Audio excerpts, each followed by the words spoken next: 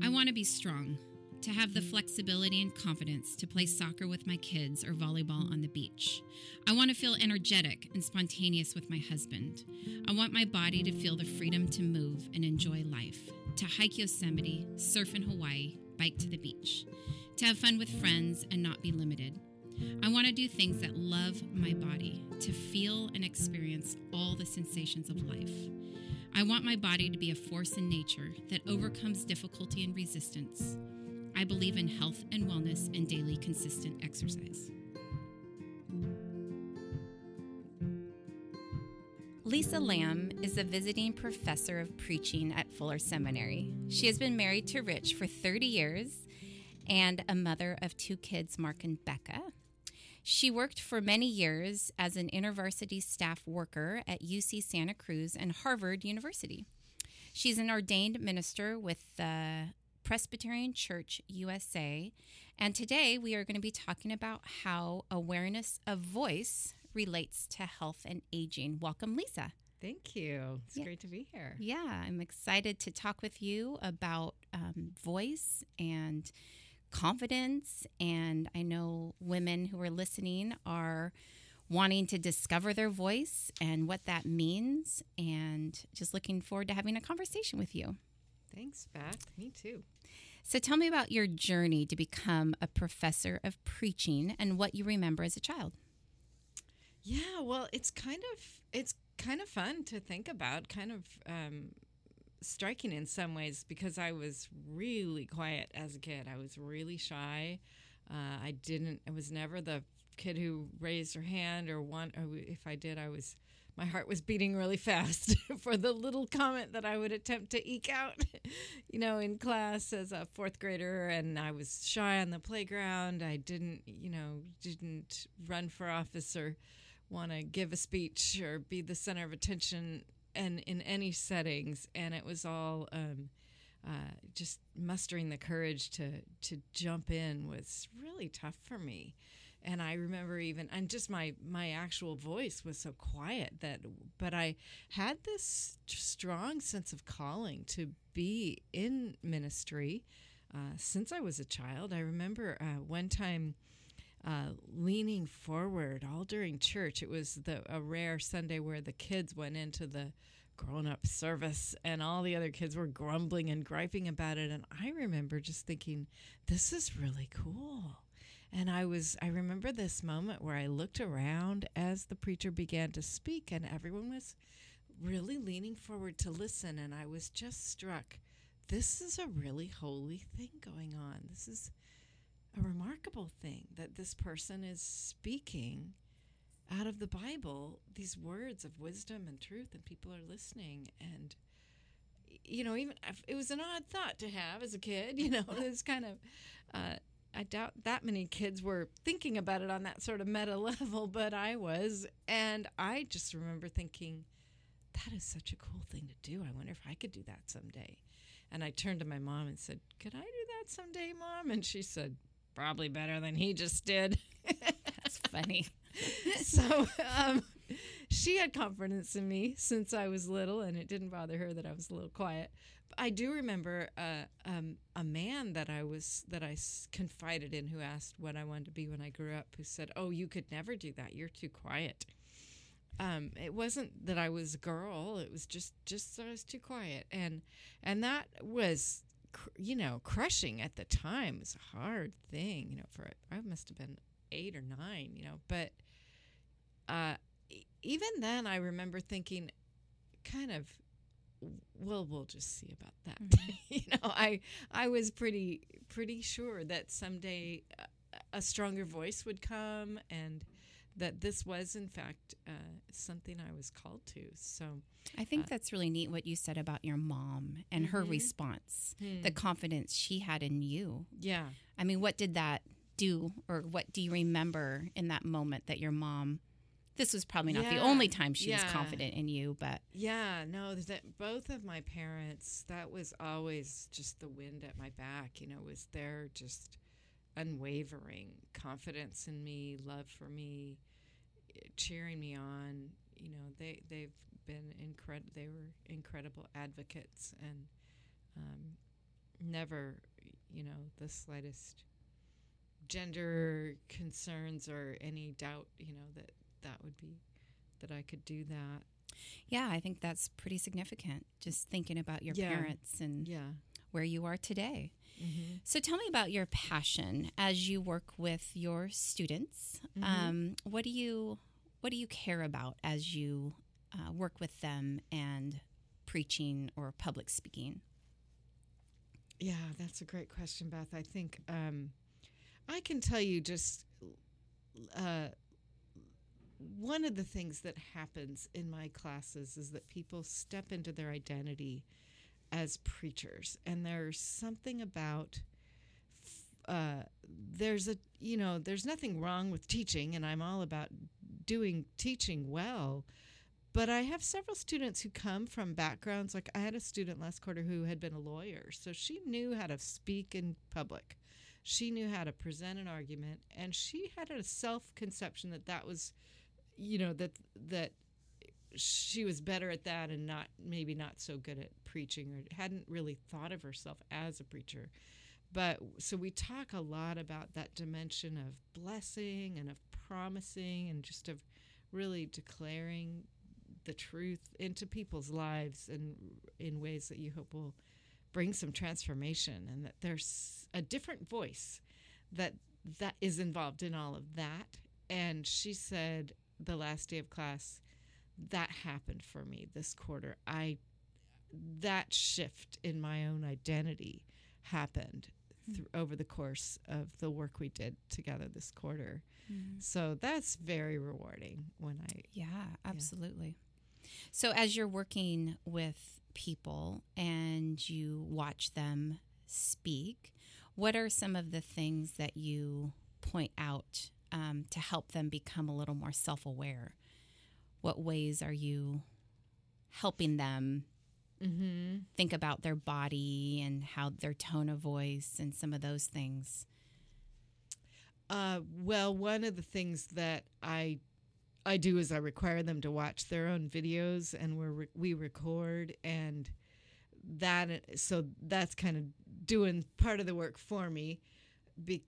But one of the things I do also is I offer to watch them with them after class. Anyone can always make an appointment to watch the video with me, because I say sometimes it's just hard to watch yourself, and watching with another person's loving gaze as and to have someone beside you for perspective to say, yes, indeed, there were some weaknesses here, but let's look at the strengths. And so that's often my role, especially in the introductory course where people are sometimes getting up really for the first time, is they're very aware of the errors, the rocking or fidgeting or way too tied to their notes and all of that, and they're sitting down just kind of discouraged. So a lot of my approach is very strengths-based, that I want to highlight the strengths and what went well,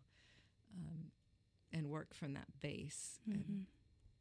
Well, I can say the listeners of this podcast are probably not preachers, but I do know that there's a lot we can learn from you as women.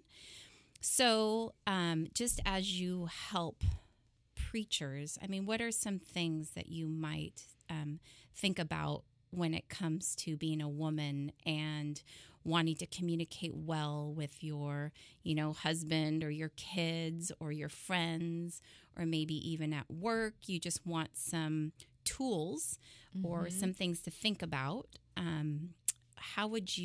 What kinds of things would you consider? We had talked about thinking about our voice. Can you explain a little bit more about how being aware of your voice or thinking about your voice matters? Why does that matter? Well, I really love the video by Barbara McAfee, the TED Talk on bringing your full voice to life. And she makes the point, she delineates 5, but I'm going to highlight 4 of the voices. She works with earth, the very strong, grounded earth voice, and then the fire, which is just energetic, voice, very passionate, and then wind, which is much more thoughtful and questioning and wondering, and water, which is flowing and gentle and peaceful voice. And she really exaggeratedly talks about how inappropriate the earth voice would be for when you want to just, float an idea that you wouldn't just pound it home. But on the other hand, the earth voice would be completely inappropriate or the fire voice for an apology that you want to deliver with sincerity. So that each of those four has a place. And I think that women can major way too far on the wind and the water, the tentative voices, the airy, floaty voices, and we sometimes need more of that grounding, that earth voice and that fire voice, the passion that we bring to when we're presenting ideas. So what I love about her videos is it's not just the standard women should stop being so tentative or lower their pitch 3 octaves or something or try to sound more like a man, or it's a very neutral look at 4 different modes that are all very appropriate for the right setting. So it just helps you think through what's the best fit for how can I make my voice, my body language, all of those things fit the needs of this moment in this communication event. So how do you do that? How do you become aware of your voice and your body and how you're presenting yourself?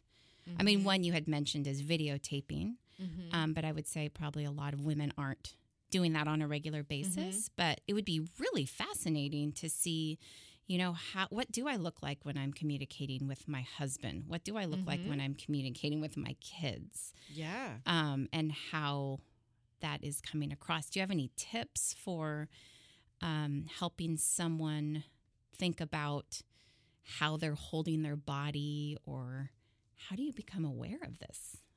Yeah, that's such a great question. Well, one thing I would say is that with phones, we really can record ourselves a lot more easily than we could just 4 years ago, probably. And so I would encourage people to just do it some. There is also a fun website where you can record yourself for 2 minutes or so, and it will give you all sorts of feedback about your vocal dynamics, which celebrity your voice sounds most like, what you might want to stretch yourself in terms of pitch and pace and rate. It was developed by a man whose brother had autism to help him raise his own awareness of how not to speak in such a monotone. So there are tools out there to analyze your own voice, even online right now. But I would also say, short of those types of technical fixes, really listening to yourself and with eye contact, how am I coming across, and thinking through, wow, that communication really went poorly. Was it all my content, or was there something about my tone, my facial expression, that could have also changed, that could have helped that to go better? That's very good. I mean, just how you're holding your body. I mean, I know a lot of times I'm actually cold, so I do actually cross my arms quite a bit, and I'm not really maybe conscious of how the other person is receiving that. But could you give us some idea about how the body may non-verbally, either emit aggression or, like, are there cues, or are there things to think about, like how you hold your body, and is there research about this? Oh, yeah. Or I would think. Amy Cuddy's work on posture and all the things that it reveals. And just a side note, Amy Cuddy's work was kind of discredited, and then it was reinstated or whatever. She came. It's really good research that she's done, and so I continue to encourage people to look at her work. She has done. She has a new book called Presence, a new lecture, but her TED Talk on what your posture reveals and even how it informs you, and it actually standing up straight sets your hormones in better balance even before you go into an interview or a speaking event, lowers your cortisol and raises your testosterone, your confidence. And so there is definitely a lot of interesting research. Oh, but other research is some studies have been done where people have been asked to predict other people's height, level of health, mood, just through their listening to their voice. And the accuracy is amazing. Wow. So, yeah, we really can tell a lot about each other from our voices. Mm-hmm. Yeah. That's fascinating. Yeah, I think just, this podcast is about just health and wellness and thinking about ourselves and how we can be healthy, but also how we can have healthy relationships and communication. And just, there are times when I'm talking to a person and I can just see that it's not going well. Yeah. I mean, it's just, there's something I'm saying. It might be my tone of voice. I recognize maybe the way I'm standing. I don't know, but this person is not able to receive. And then I try to, change up how I'm standing or, my voice. I try to match the person. That's really good. Because I do see a lot of patients. I see them every half an hour. Yeah. So I see maybe 14 people when I'm in clinic, and it's just one after the other. And one person might come up really, angry sometimes. Other people come defensive. Some, their tone of voice is all different. Each person comes with a different. So I'm just trying to figure out how to be aware of myself as I'm interacting with people and how that affects our health. And it sounds like when you talked about changing it up, it seems like a really good strategy there too, is just to pause and ask some questions. How is this landing for you? It seems like, or just maybe to make an observation, it seems like this is this is a little hard for you to hear, or that kind of thing. Yeah, so when you're I'll recognizing, that. That's good. When you're recognizing a conversation isn't going very well, to pause and to ask. Yeah. Yeah, that's good. So we had talked about voice. You had mentioned that aging, that voice can get stronger as we age. Could you tell us a little bit about that? Yeah, I think ideally this glorious thing happens as we hit 40 and move on from there, where we just don't care. We just don't. Hopefully we care enough to brush our teeth and our hair sufficiently in the mornings, but just that obsession with our appearance and how am I coming across, and even I think climbing some career ladders just starts to not matter so much, and we get a little more grounded in what is most important in life, and we get a little more focused on what really are my gifts and abilities and what aren't, and let those go. And I don't know, I have found at least that this kind of serenity and confidence can that we become kind of fierce, and it's amazing how how much more able I am to just speak right into the heart of a student or a friend.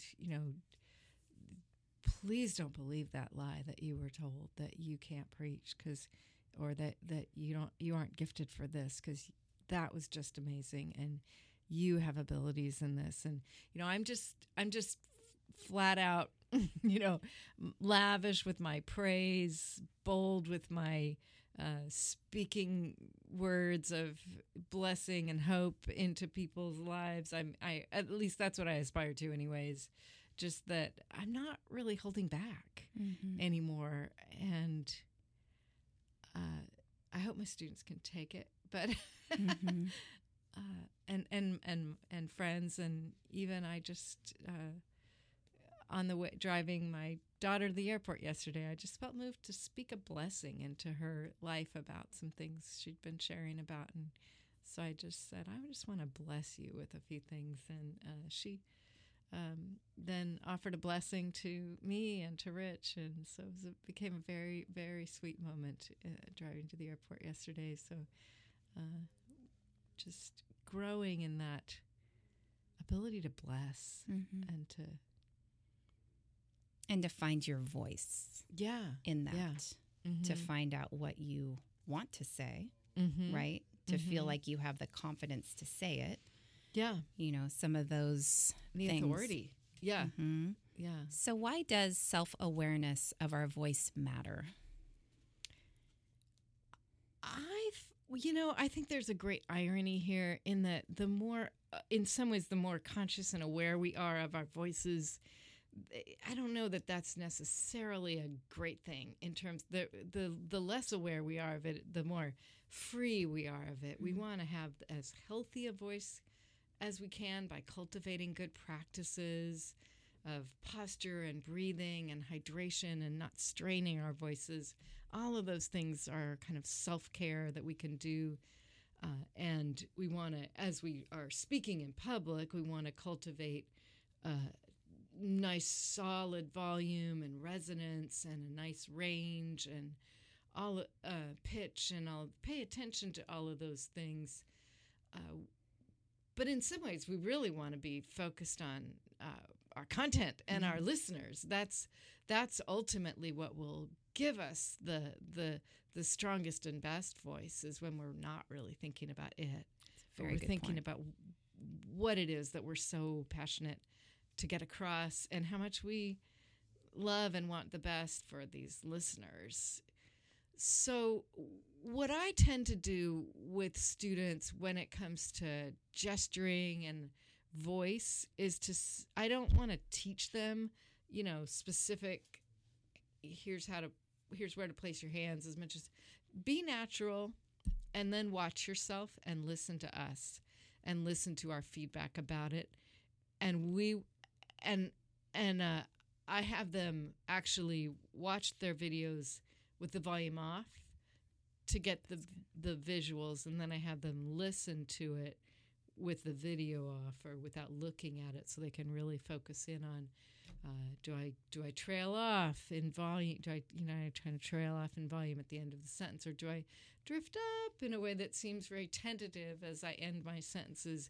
So I ask, look for those glaring problems. Are there a lot? Is there an and an okay or a so, which is the latest, newer version of is starting every sentence with so, and just look for those. And for some students, if they're really glaring, the I actually keep a tally for 5 minutes or so of the sermon, and I tell them, in just this 5-minute segment, there were, 15 or something. And then often just the awareness of it brings it way down by the next time they get up to speak.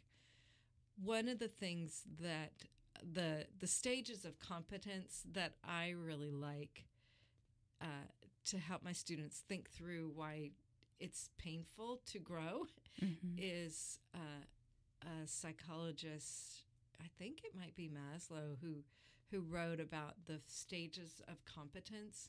And he talks about that the first stage is actually, he calls unconscious incompetence, which is when you have a glaring problem in your life that you're not aware of, that like a tick that you do, rocking or swaying when you speak or whatever it is. And that's fine.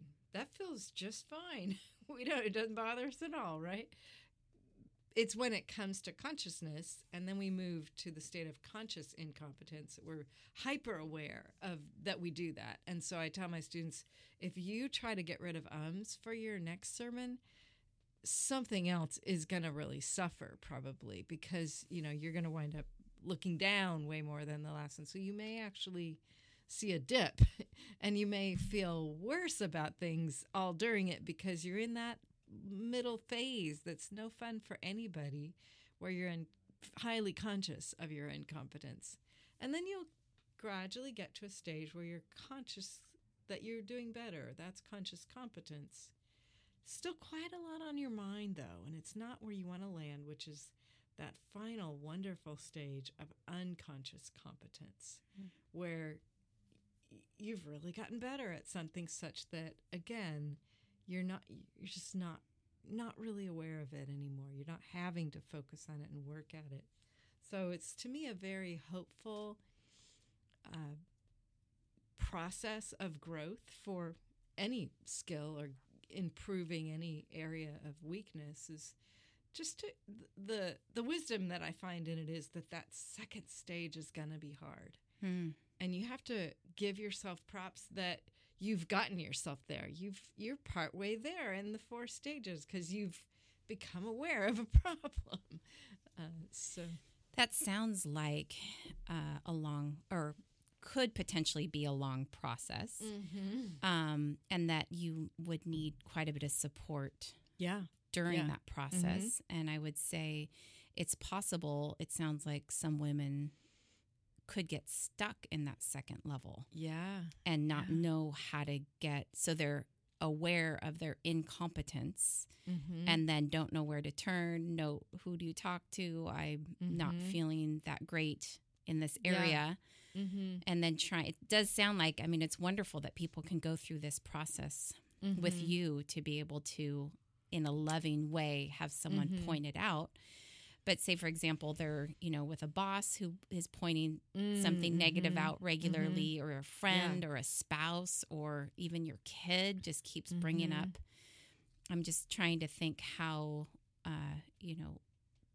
trying to develop, being conscious of something, and then how do you kind of develop? I'd be interested just in your experience as an InterVarsity worker. I'm sure you took quite a few college kids through this, I mean, all sorts of areas of all growth. sorts of areas of growth. I mean, these people, these kids, they're coming from living with their parents, having everything taken care of. And then just college, I think, thinking about college kids and taking them through that, process. What was that like? Just patterns of conflict resolution that are completely unhealthy that we might gently point out, and then, oh no, you're so right, I'm terrible at everything. And the condemnation that can come in that second stage, Beth, that's really good. So true. And that's where I just think the loving gaze, to be beheld by another with that unconditional love and esteem and acceptance is such a profoundly fertile place for our growth. And so when we have the opportunity to grow in community, it can be so transformative, so much more joyful than just slugging it out alone. Having a good group of friends around you. I mean, I know even my spouse, John, he helps me a lot in this area. I mean, he's so loving and kind, but I would say in our 20 years of marriage, he's helped me to see aspects of myself that are not that great, but yet he lovingly, kind of guides me and asks nice questions and isn't. But it's just so important to have someone. I mean, it could be a coach, or it could be a therapist, or it could be, I mean, there's lots of options. I'm just thinking if someone does feel stuck in, I'm just conscious of my incompetence. I don't know what to do. Just thinking how to kind of grow in that. Yeah, that's really good. And just to bring that back to voice, I heard a fascinating study once that said that none of us actually can perceive our own voices, just neurologically and the way that our ears and brains work. Very few of us have an accurate perception of our voice. So listening to a recording even doesn't really tell you what your voice is like. And it's worth just listening to the affirmation of others. If they tell you, you have a lovely voice, and you don't necessarily perceive it that way, trust them. That's and good. Celebrate that.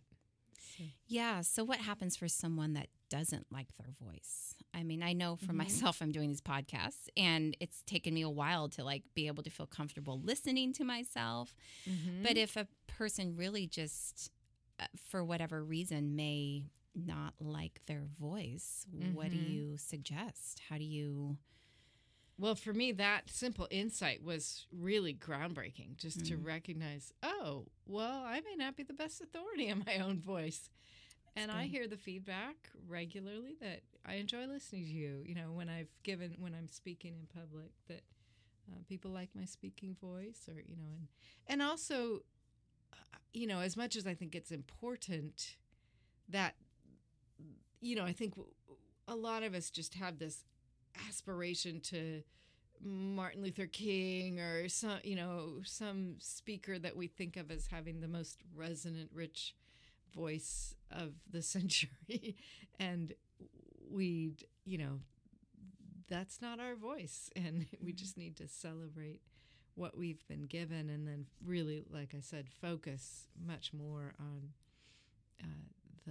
the content, but also the tone and the ways that we can, the minor adjustments we can be making along the way to make our tone more hearable. I wonder, you had mentioned how there was something about how our voice affects or relates to health. Can you talk about that just a little bit more? Like, what were they able to decipher, determine through someone's voice? And is that something that I could hear? I mean, is it a tangible thing, or?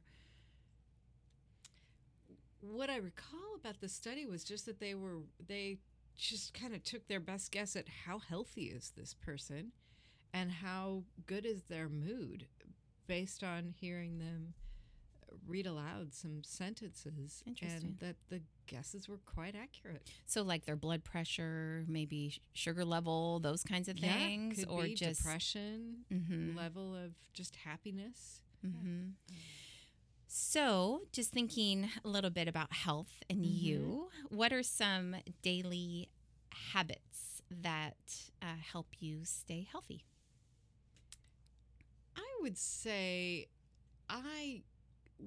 a big change for me somewhere in the 30s was that I stopped demanding of exercise that it sort of entertained me. I had this myth that exercise is supposed to be this sport that will just, delight you or something. And I just realized, this is kind of more of a discipline. I just need to do it, whether or not I'm just having the time of my life at it. And it's great for people who live somewhere where they can go out and cross-country ski or whatever, sport that they absolutely love as their exercise. But in my case, I think I just needed to embrace the discipline. And I would say for me, cutting out meat, and most dairy has been a good way to bring about some weight loss and some health. And you wanted a third. Okay, I'll cut some of this. I would say just that my husband and I have really embraced the discipline of just listening well to each other. At some point in the evening, we'll sit down and really catch up on each other's days in a focused and also leisurely session. As if we possibly have time for that, we really try to set aside, whether that's over a meal or later in the evening or right when we get home, just to really treasure each other and really listen with interest. Yeah, that's really good. There's a lot of health and wellness to be had right there, just connecting with your most significant other. Yeah, that's great. Well, thank you. Thank you for being on the Balance by Beth podcast. And it's just been really great talking with you about voice and some things I think women, we just don't really think about very often. So I just appreciate you bringing your wisdom and your knowledge and sharing with us today. Thank you, Beth. It's fun.